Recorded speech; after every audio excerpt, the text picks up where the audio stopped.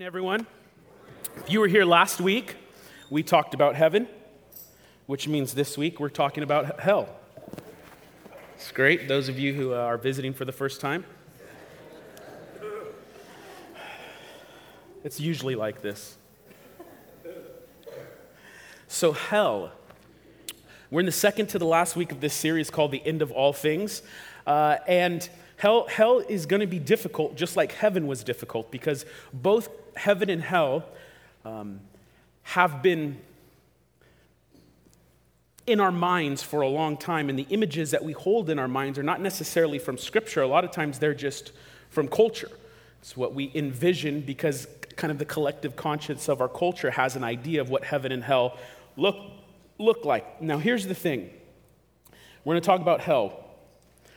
If God is good, and he's good all of the time, then hell has to be an act of goodness. So however you envision it, whatever you think of it, it has to be rooted in the good nature of God. So if it's not seen as some type of good thing in your mind, we have to realign this idea of hell with what the scriptures are trying to teach us.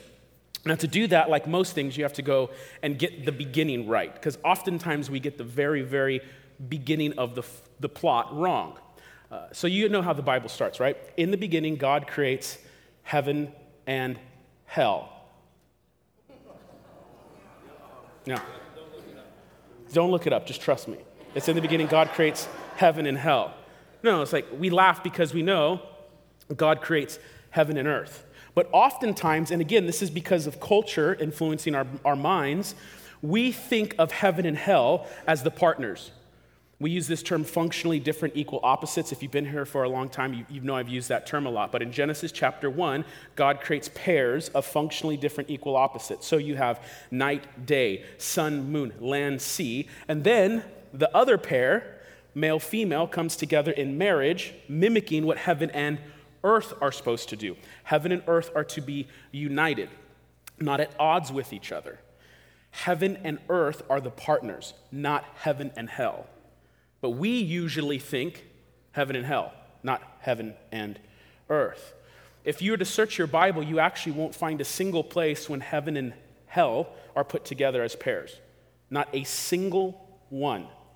But over 100 times, you'll hear the Bible, the scriptures, the Psalms talk about heaven and earth. Hell belongs to what we'll call the invasive species. So God creates this beautiful world. It's a good world for human beings to flourish in. Satan, sin, death all come after.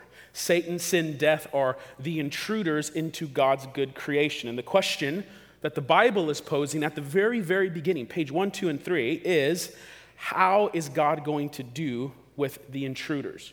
What is God going to do with the destructive forces that are wreaking havoc on his good creation? That is the plot. That is what's central, and that's what begins on the first few pages of the Bible. But, like I said, we have tons of ideas about what hell is like. We'll call them, I have a hard time saying this word, it's a joke among the staff. So whenever I say caricature, see, Sam, he just cheered. I usually have to stop and like Sam or Kevin, hey, okay, hold on. I can't do it. I had a speech problem growing up, so I didn't see what's happening. I just start talking about your speech problem, it starts to come out. And so, I've been working real hard to impress you on pronouncing this word correctly. Caricature. We have caricatures of heaven. Yeah, I worked on the sermon for 2 hours and that for 9. But now here's the thing. I just want you to picture hell. And again, just like we did with heaven if you were here last week, picture hell. Don't think of the right biblical answer. Don't think what you should be imaging in your head. Just first things that come to your mind. Hell, what floods your mind? What images? It's like fire always, right? It's fire. And maybe sometimes there's little red demon creatures with horns and they got pitchforks and they're kind of running the show down there. Oftentimes the caricature looks like this. An elder of the church by the name of Greg Whitaker sent this to me last week because in Heaven's sermon I talked about how in the cartoons the spirit dies and they float up as a little ghost into heaven. And I mentioned Sylvester the cat doing that. And he said, no. In Looney Tunes canon, Sylvester the cat goes to hell. He said, correct your theology. So I've it's what you do. You publicly repent. Dang, I didn't think that'd get that big of an emotional response. So yeah, he's going to go in the flames. Now, that's how we picture hell, if we're honest. We picture hell as the underground torture chamber where God has hired the demons and Satan to torture people for all eternity. And even if we kind of in our hearts and our minds, we say we know better than that, that's what we picture. That's the first thing that comes to our mind. And so what we want to do today is say, what does the Bible have to say about hell? And even we're going to see in a moment, even the word hell is misleading. And then 2, we want to work off the premise of God's goodness. If you are a Christian, you believe God is good all of the time. Not just a little bit good, not just sometimes good, not just mostly good, but sometimes he has a bad day. God is extravagantly, abundantly, gloriously good all of the time. Every act that flows from him flows from his goodness. So how is the plot, the story of the Bible working? God creates heaven and earth. Satan, sin, death wreak havoc on it. What will God do to the intruders who are destroying his good creation? This idea of hell comes out of that narrative, not a narrative that says, in the beginning God created heaven and hell. Now, first, what does the Bible have to say about hell? Hardly anything, because the Bible doesn't talk about hell.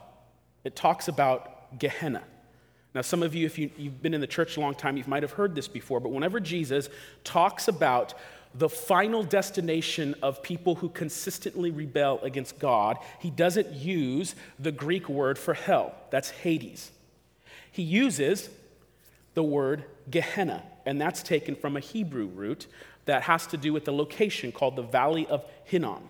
So when you see in the scriptures Jesus talks about the fires of hell, he's talking about the fires of the Valley of Hinnom. Now the question is, why does Jesus use this location to describe the final destination of those who are in continual rebellion to God? Some things you have to know about the Valley of Hinnom, Gehenna. First, it's an actual location. This is a picture of Jerusalem, and outside of the city, there's that kind of ridge area, and you draw a big circle around it. That's the Valley of Hinnom. That's Gehenna. So whenever Jesus is talking about hell in the scriptures, he goes, oh, you don't, if you die and you don't repent, you're going to there. Now, if you look at it, you're kind of going, not too bad. Not too bad. I mean, not the best place, but it kind of looks like Gilroy, actually, our hills, you know? Not too shabby. 3 things about Gehenna, the Valley of Hinnom, you need to know. First, it didn't look like that when Jesus talked about it. In the first century world, the people of Jerusalem would take out all of their trash and whatever they didn't want, whatever they wanted to discard, and they would burn it there. So it's a giant burning dump. So the images that are invoked when you talk about the Valley of Hinnom, Gehenna, are that of fire and smoke, and I'm sure it stank. The stink was horrible.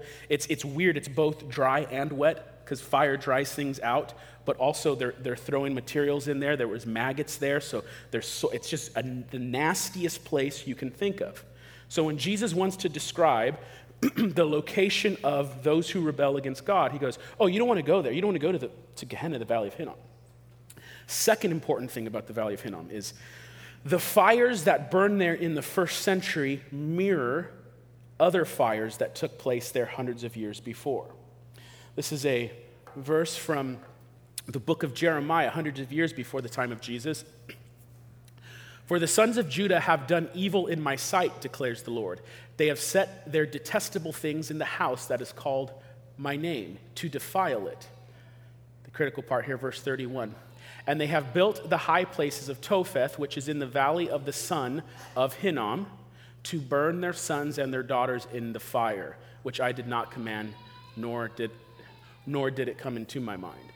So what's taking place? People are worshiping false gods, and they are literally sacrificing their children in the fires there to these false gods. So the Jews in the first century picked a place of absolute decadent paganism where child sacrifice occurred.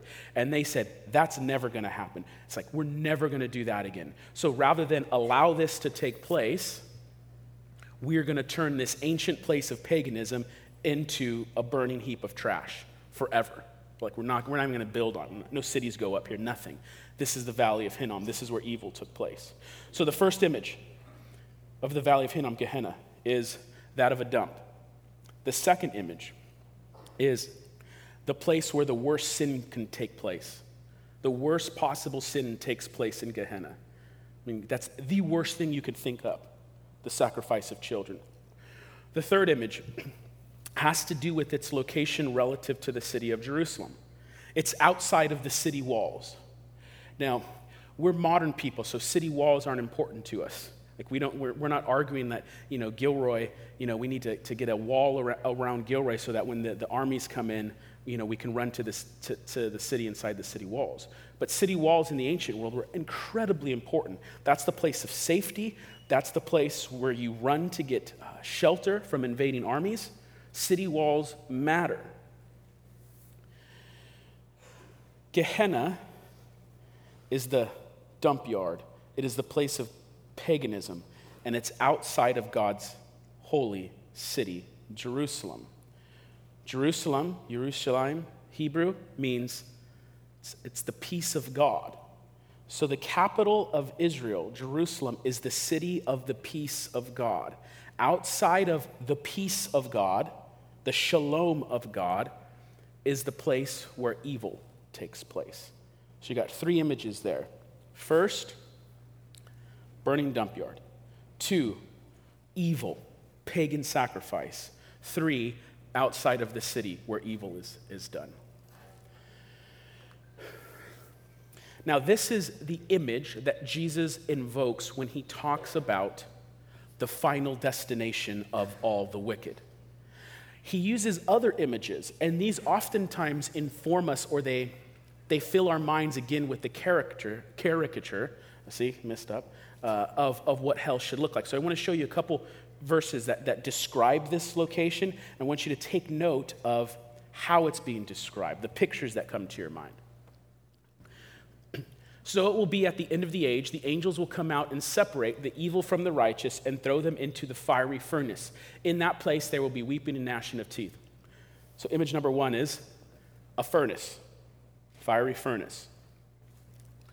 Second verse, I tell you, many will come from the east and the west and recline at a table with Abraham, Isaac, and Jacob in the kingdom of heaven, while the sons of the kingdom will be thrown into outer darkness. In that place, there will be weeping and gnashing of teeth. First image, fiery furnace. Second image, complete darkness. Third verse, but as for the cowardly, the faithless, the detestable, as for the murderers, the sexual immoral, the sorcerers, the idolaters, and all the liars, their portion will be in the lake that burns with fire and sulfur, which is the second death. So one image is a lake, one's a furnace, one's complete darkness. Now here's where we get into trouble. We take these images and we want to make them all literal. But if you take them all literal, they're incongruent with each other. Fire makes light. It can't be completely dark if there's a bunch of fire around. So you can't even picture it. So is Jesus painting a false picture? Is Jesus being inconsistent? And the answer is no. Jesus wants to pick the worst possible imagery to describe a place that he doesn't want any one of his children to go to. These are images designed to give you a glimpse of the reality of Gehenna. But is it fire or dark? That's not his point. His point is it's a bad, bad place. I mean, he could have said, like, it is the place where 24/7 only romantic comedies play. It is the second death. It's like, just picture the things you hate most. And so what Jesus wants you to picture is something Gehenna-like. Something Gehenna-like. And there's all kinds of debate upon what that actually will be like. And I'm just telling you, the scripture uses tons of images, and they're often inconsistent with each other. The point is, it's a bad place. Now, there is, however, an image that's grounded in the big, giant story the Bible is telling, the narrative of the Bible, that will ground our understanding of Gehenna. In the book of Revelation, and this goes back to last week, it describes the final destination, new heavens, new earth. Heaven and earth come back together in marriage, not heaven and hell. It's heaven and earth coming back together in marriage. And this is how it describes this. Now, this is what the Bible, as it ends, wants you to picture the final destination. Revelation 21, 1 through 3. Then I saw a new heaven and a new earth. For the first heaven and the first earth had passed away, and the sea was no more. And I saw the holy city, New Jerusalem, coming down out of heaven from God, prepared as a bride, adorned for her husband. And I heard a loud voice from the throne saying, Behold, the dwelling place of God is with man. He will dwell with them, and they will be his people. And God himself will be with them as their God. So what's the image? A city coming down. And in this city, it's a new Jerusalem. You get the image now. It's a new peace of God. It's the new shalom of God. Prior to this, the new shalom of God, or the shalom of God, the city of God, the people of God, were attacked. Satan, sin, death, evil, suffering. God's going to make all things new, and the new city comes down, and there's a marriage again. What about all the things and people who would continue to wreak havoc on God's good creation? It goes on. Blessed are those who wash their robes so that they may have the right to the tree of life, that they may enter the city by the gates. Outside of the city gates, the city walls, outside, verse 15, most important thing today. Outside are the dogs and the sorcerers and the sexually immoral and murderers and idolaters and everyone who loves and practices falsehood. So we can get lost on the images here, but here's the point. Everyone in the ancient world knows what Jesus is saying here. God is going to quarantine evil outside of the city. Why is he going to quarantine evil outside of the city? Not to systematically torture people who rebelled against him. It is to quarantine anyone who would ever disobey and wreak havoc on God's good creation. God had a plan in Genesis 1. He wants to create a world free from sin and suffering. The intruders come in. What's God going to do about it? This is the beauty. It works almost like as a fairy tale. One day, the good king will return to his city. He will drive out evil. He will drive them outside of the city walls. And everyone within the new shalom of God will be forever protected. And evil will be quarantined forever. This gets at the heart of the motivation, because the caricature of hell looks something like this. God is going to employ a bunch of demons to systematically torture people for all eternity. Do you know who is hell made for according to the scriptures, first and foremost? For Satan and his demons. Hell is not the location that Satan reigns, where Satan reigns. It's not the place where the demons are in charge. Gehenna, being kicked outside of the city, is the place where Satan and the demonic realm is quarantined and punished. And if, as an image bearer, you refuse to bow the knee to the king, you will be driven out from the city too, to Gehenna, outside of the city, where there is weeping and gnashing of teeth.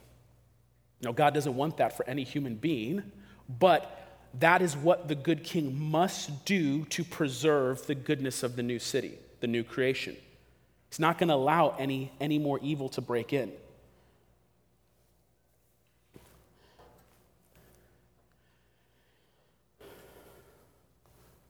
When you picture Gehenna, hell, Picture the place that is outside of the city, a place God doesn't want anyone to go to. But God is also committed to preserving the goodness of the new creation.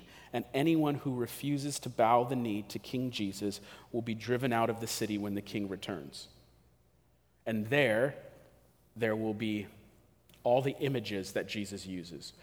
Not literally, but darkness, fire, where the worm dieth not. It's a place you don't want to go. There's a powerful verse in the book of Revelation. It says, "Behold, I am coming soon, bringing my recompense with me to repay each one for what he has done. I am the Alpha and the Omega, the first and the last, the beginning and the end." You get this. I'm doing my best to avoid a Lord of the Rings illustration here, but in Lord of the Rings and in most of the fairy tales we tell, what does the good king have to do? He goes and reclaims his people. He saves them from evil. He returns to the city. Do you remember in the book or the movie, Aragorn has to go to the place of the dead, and then he comes out and drives out wickedness? That's the image. Jesus is coming soon, and he's bringing his recompense with him, and he's going to judge everyone. And you can either submit to the King of Peace, the Prince of Peace, your Maker, the God of goodness and love, or you could refuse him, rebel, and be driven out of the city. Jesus is coming. How you live matters. Maybe the best poet to capture this, Johnny Cash. You know this song? You can run on for a long time. Some of you know it well, already sing it. You can run on for a long time. Run on for a long time. Sooner or later, God's going to cut you down. God's only going to let evil go on so long before he chops it down. And that's good news. Because if we were to talk about just the amount of suffering that's been in this room, every heart would ache for God to finally do away with injustice, evil, and suffering.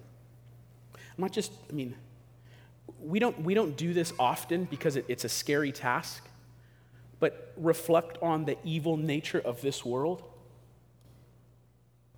The things that occur in this place are terrible. I'm talking about evil. Don't think of like when you get cut off on the freeway. It's like,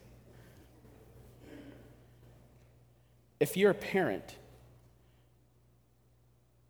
as soon as your child could comprehend these concepts, you had to teach them about inappropriate touches. What type of world do we live in where we have to teach 3 and 4-year-olds this? And that's here. Other places in the world, you're teaching your children how to watch out for sex traffickers. Oh, you think that sounds like a good job, honey? No. There are no good jobs in our area. That's too good to be true. You'll be trafficked. Think about people who were the architects of genocide, people who systematically thought up the annihilation of hundreds of thousands or millions of people. What is God going to do with that? See, oftentimes people wrestle with the question, if God is so good, how could he make a place like hell? That's a difficult question. But there's a far more difficult question. If God is so good, how can he let evil go unchecked for so long? How could he continue to let the evil in this world go on? And I could tell you right now, the problem of evil, theologically, philosophically, is unsolvable without the return of Christ. If Christ does not return and make things right, human beings have every right to say, God, how could you allow this? And God is saying, I'm allowing it for just a moment. But I will make it right. And the reason why he hasn't made it right thousands of years ago, because those destructive forces that wreak havoc on God's good creation that I mentioned, they're not out there. They're in you. And if God were to snap his fingers and do away with all evil right now, we all die. because we actively contribute to the disruption of God's shalom every day. Every day.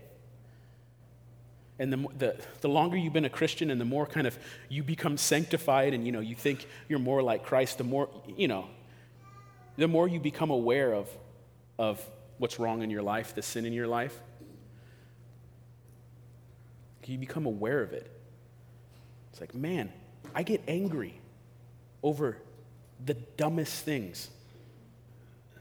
Jesus says, don't let the sun go down on your anger. It's like, the sun goes down and I'm still angry at the most dumb thing. And some of you know this. You reflect on your behaviors and you go, I worry about this. I stress about this. I get angry about this. I lust like this. I do this. I do that. It's like those destructive forces messing up God's good world, they're in all of us. And so God is going to drive it all out. But if you refuse to own up to that and continue in your rebellion against the rightful King of heaven and earth, you will be driven out too. There's going to come a day where God ends sex trafficking. The architects of genocide will not escape his judgment. Wickedness will be defeated. And that's why the Johnny Cash song is so appropriate. You can run on for a long time. No, you make no mistake about it. Sooner or later, the king's coming, and he's going to chop him down. And then this is what's so good about that song is Johnny Cash is like, if that's true, if Christ is going to return and drive out evil, well, then you better go tell those people. This is evangelism. It's like it doesn't sound like it in the context of the song. This is evangelism. Go tell the long-tongued liar, go tell the midnight rider, tell the rambler, the gambler, the backbiter. You go tell them God's going to cut them down. Like, it's a warning. It is a warning. The king is coming. Oftentimes, people need to hear the gospel message and be reminded how much God loves them and forgives them. That's when modern Americans tell someone the gospel, that's how it sounds 99% of the time. It's rare that we tell someone, dude, you're wicked. God's only going to let that go for so long, but the king's coming. You need to repent. How did Jesus primarily preach the gospel in his ministry? Repent, for the kingdom of God is at hand. One more Johnny Cash verse. Well, you may throw your rock and hide your hand, working in the dark against your fellow man, but as sure as God made black and white, what's done in the dark will be brought to the light. He's coming. Jesus is coming. That's why evangelism is so important. Evangelism is a word that's loaded with baggage, because we have all these images of, especially my generation, the word evangelism is so loaded with images of, someone standing on a street corner with a sign. It's like, turn or burn or something. Those images come to your mind. This is the problem, though, and this applies to probably a lot of you in the room, but specifically to my generation. My generation was really bad with this. We reacted to a lot of that stuff. We didn't want to be the weird Christians. We didn't want to be the radical Christians. When people do that, people think bad of Christ, and there's truth to all of that. But what happened is my generation said, we don't want to look like the weird Christians. We don't want to look like the crazy Christians, and so we don't evangelize at all. And if you're not evangelizing at all, you just don't look Christian at all. Now, I'm not saying some of you have the gift of evangelism. Some of you are really good at it. Some of you, it scares you just thinking about. In some way, every one of us is called to be a spreader of this good news. And for some of you, that's probably like you're going out it's Friday night, time to go out evangelizing. And for some of you, your context is probably, man, I'm praying for my aunt. I'm going to tell her I'm praying for her. I'm going to tell her I love her. And if she ever wants to talk about the good news I found in Jesus, that I'm here. So it looks different for everybody. Some of you are sharp, so you're going to go do some public debates on, the historicity of the Gospels accounts. Great. That's not everyone. It's going to look different. But evangelism matters because Jesus is going to destroy and drive out evil from his city. And someone told us at one point, and God's grace got a hold of us. And for some of you in the room, it might be that day. for you to finally bow the knee to King Jesus. God's bringing a kingdom in which he's king. It's not a democracy. It's not where everyone gets a vote. It's a monarchy. God's king. It's bow the knee. And the way that happens is because Jesus participated in the greatest story ever told. See, hell is the place, Gehenna is the place that's outside of the city, where evil is quarantined for all eternity. And this outside of this city theme mirrors a theme that takes place all throughout Scripture. In Scripture, wherever there's like a massive sin, the punishment is exile. You get driven out from the place God wants you to be. So in Genesis, you get driven out of Eden, get pushed away. As the story goes on, as sin continues, you get farther and farther away from Eden. You get east of Eden, further and further. God's people build a city, Jerusalem, the peace of God. They refuse to bow to the rightful king. What happens? Exile. Jerusalem is destroyed. The people are taken out of it. And so this idea of exile goes all throughout Scripture. And then the very idea of Gehenna is based upon this. It's being kicked out of the place God wants you to be. And the gospel is this, that the Son of God, Jesus Christ, came to earth, and he takes upon himself the sins of the world, and he takes upon himself the punishment that humanity deserves. So where does Jesus die? Outside of the city. On what? A cross, the cursed tree. Who surrounds him? Metaphorically in the Psalms, it's the dogs and the evildoers. They mock and they scoff and they blaspheme God. And he dies in the hell of the cross to bring heaven to you. We call this the great exchange. Jesus takes the punishment of humanity. He dies on your behalf so that you can receive forgiveness of sins, so that you can say, God, I don't want to be evil. I don't want to be wicked. But it's in me. I need your forgiveness and I need your Spirit every single day to make me more and more like Jesus. I want to long for your second coming. I want to see the ending of evil and suffering. I want to do that, but I can't do it without you. So God, fill my life. Fill me with your Spirit. And at the cross, Jesus secures that. He goes to the hell of the cross, the cursed death, to make heaven be available to you. But make no mistake about it, however controversial this message is today, at the end of the day, God will drive out evil. It will be punished. It will be destroyed. And it's something that doesn't fit with modern people. And especially it doesn't fit with people who haven't lived lives of suffering. Let me tell you, if you had your child trafficked, you'd have a different understanding of justice. You would long for the day for the king to bring his recompense. And so as Christians, we place hell in the goodness of God. God has found a way to save his people, forgive his people, redeem his people, and drive out evil. Our hope is this. Our future hope is for the day when the kingdoms of this world have become the kingdom of our Lord, Revelation 11:15, when God brings all things into subjection under Christ's feet, 1 Corinthians 15:24 through 28, when the earth is flooded with the glorious presence of God as the waters cover the sea, Habakkuk 2:14, when creation is delivered from its groaning under the weight of sin into the glorious freedom of the righteous reign of God, Romans 8:18 through 21. God's purpose is not to get us out of earth and into heaven, it's to reconcile heaven and earth, and anyone who doesn't want to be a part of that reconciliation process gets kicked out.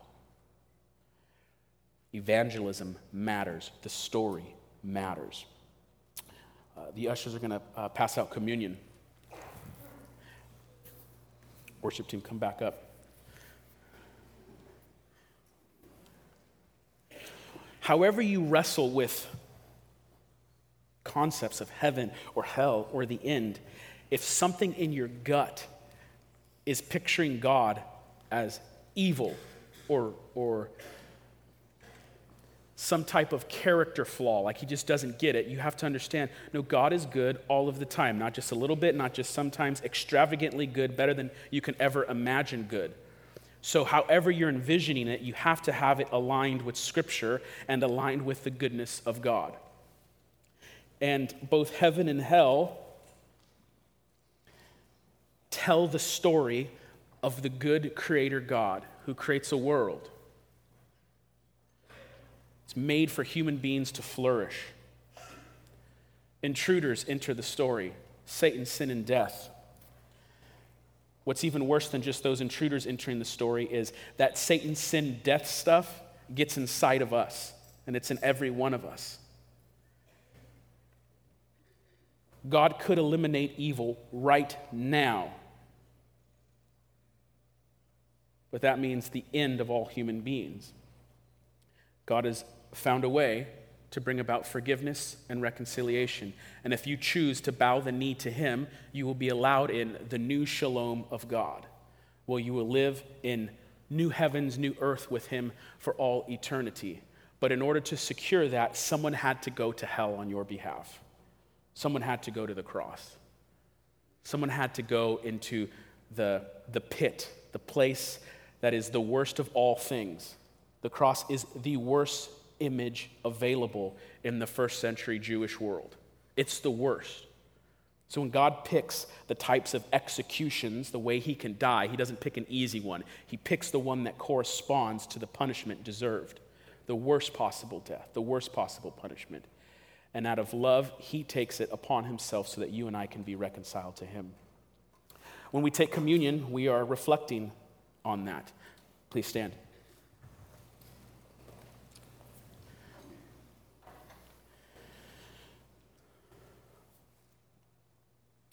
Jesus says, "This is my body broken for you. Do this in remembrance of me." And so, Lord, we remember that you went to the cross to open the gates of heaven for us to walk in.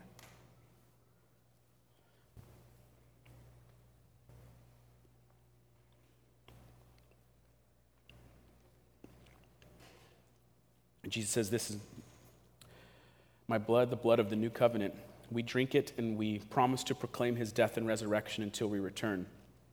Lord, as a key theme from our study in 1 Peter and even this series, we don't want to get comfortable here. We don't want to just live the good life. We want to serve you and proclaim your death and resurrection. And Lord, we recognize there is immense evil, suffering, horrendous things taking place every single day. And so, Lord, as we take this, we say, "Come, Lord Jesus, come. Drive out evil, destroy wickedness, Lord. We long for your return." Father, as we turn to worship, may we realign our thoughts about you, about heaven, about hell, that we would realign them with Scripture. That we would see the story being told in the Bible as the story of the great king who will return to his city and drive out evil. May we long for that day, and may we take that second coming so serious that we in turn take evangelism serious. May every Christian in this room be inspired and convicted to evangelize, tell people the good news, in whatever way God's called them to do that. You've called them to do that. It's going to look different for everybody, but may you convict us and inspire us, and may we see people come to know your Son. It's in Jesus' name we pray. Amen.